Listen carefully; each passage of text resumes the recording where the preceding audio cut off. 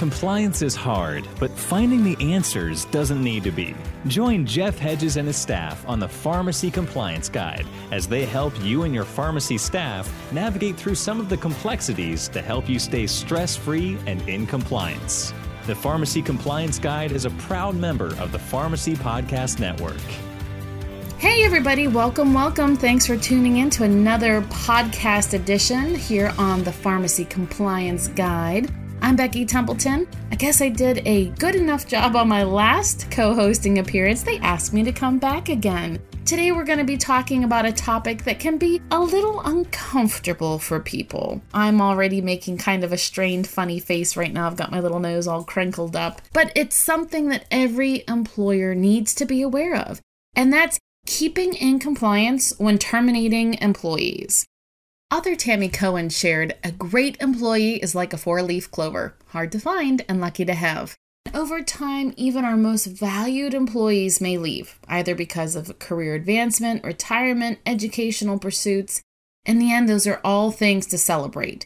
As an employee grows within your company, they're going to eventually climb to a point on your ladder where they need to hop to another company's ladder to keep on growing. Consequently, there are many times when employees leave either on their own accord or by your encouragement because things just aren't working out the way either party hoped. Sometimes the employee just doesn't fit in to our workflow.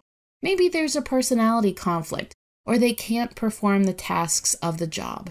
And sometimes we just find out that the people aren't who we thought they were. They turn out to be dishonest, their work ethic isn't as stellar as we had hoped, or maybe they're in direct violation of any number of items in your employee handbook.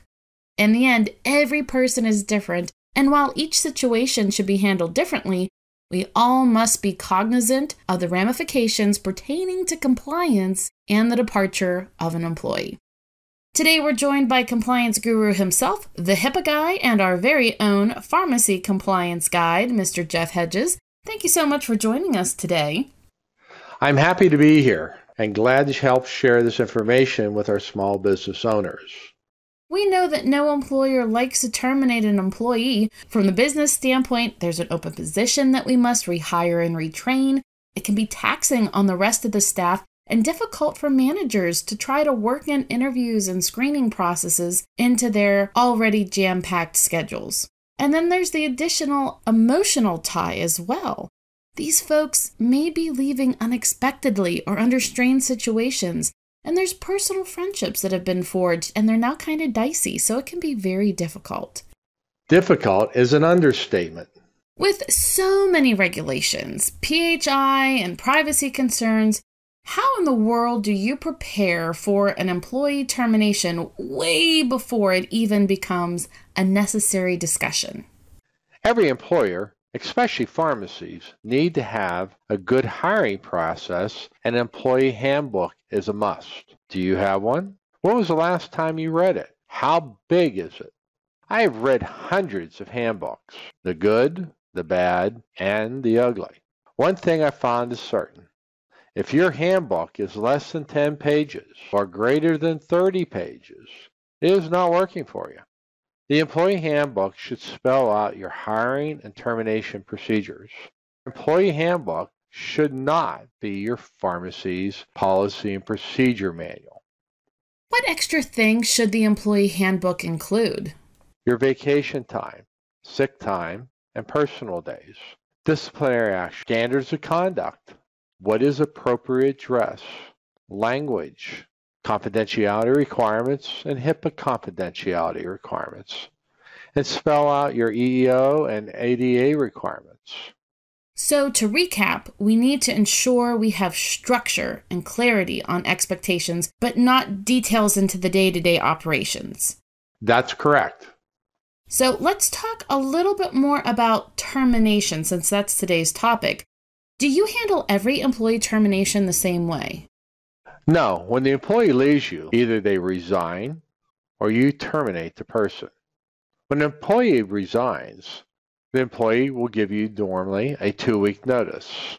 You will have the opportunity to ask why they're leaving, ask questions about your operations, and what suggestions they may have in the future. You should have an exit interview.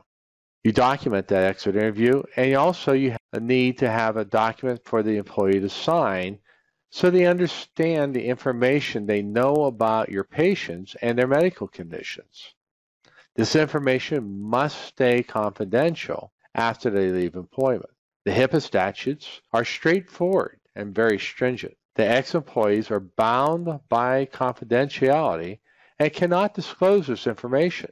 They need to understand if they do, they are personally responsible, and the Office of Civil Rights usually gives these cases to the State Attorney General to prosecute. Yikes! I don't think anyone wants to chat with OCR or the Attorney General's office. No, definitely not. So it's always a good idea to have those HIPAA training certificates and training logs up to date, and during the employee's departure, touch base on what they agreed to. Maybe even give them a copy for their files. That's right. We all know that not every employee leaves on good terms, like a retirement, transition to another company, starting a new business venture, or an educational program. What can you share with us regarding employees who are asked to leave?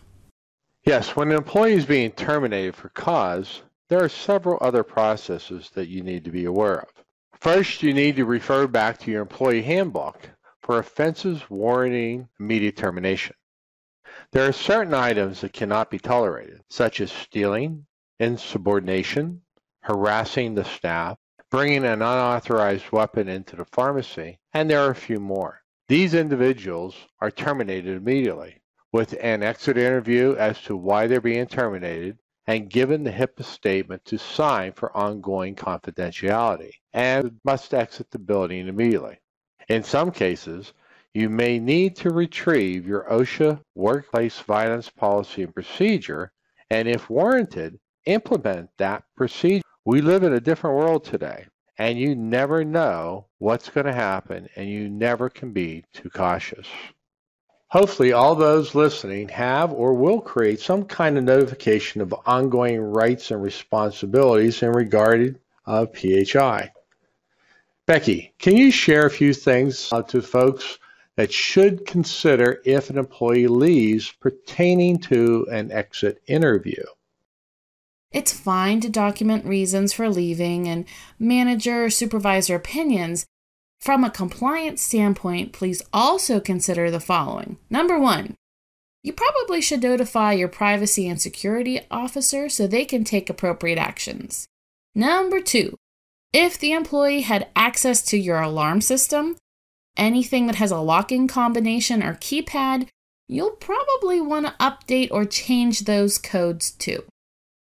Number 3, collect all keys, tokens, access cards, ID cards, parking cards, and any other item that could be used to access your facility or your equipment. Number 4, change any passwords for computer systems and programs, especially those to shared email accounts or web-based programs. Number 5, be sure to gather all work devices, phones, laptops, tablets, etc. And finally, number 6, for pharmacies, be sure if this person has a power of attorney for your DEA Forms 222 and those electronic orders, you notify your wholesaler. Again, if this person leaving has a power of attorney for your DEA Forms 222 and electronic orders, please notify your wholesalers. And an even bigger note, if they were a certificate holder, you need to notify the DEA ASAP. Jeff, do you have any words of advice for that extra step employers can take, especially when departures may be a little heated? When you're counseling or terminating an employee, you never do it alone. You must always have a witness in the room with you. Never, ever do it by yourself. This protects you from any type of comment or accusation after the fact. There is nothing more important than having a witness because you never know what is going to be said about you. That witness is there to protect you. Larger companies that have an HR department can tag team this with the employee supervisor. However, for smaller companies, you may need to call in a secondary manager or an owner to sit as a silent observer during this process. I'd also like to share, it's a good practice to have someone with the employee as they are gathering their items to ensure any employer-owned items or sensitive items are not being taken out of the building with them. Jeff, you shared a lot of great information with us today, and we could probably continue talking for about another hour or so just on general personnel and HR matters. But I want to say thank you so much for taking time to share your insights. Sure thing. Please share some extra ways that can help our listeners. Folks, we know sometimes it's hard to create the items we just discussed on your own. Either you don't have the time or the know-how. Good news, the folks here at RJ Hedges and Associates can help if you find yourself in this precarious boat. All of the compliance packages, whether it's pharmacy, DME POS, or compounding, they all come with a human resource section. Should you have any questions, your dedicated project manager is only a phone call or email away. And, by the way, that person will also prepare your personnel folders, create and update your employee handbooks. How awesome is that? Plus, as any rules change, they'll automatically update your files seamlessly through the compliance portal.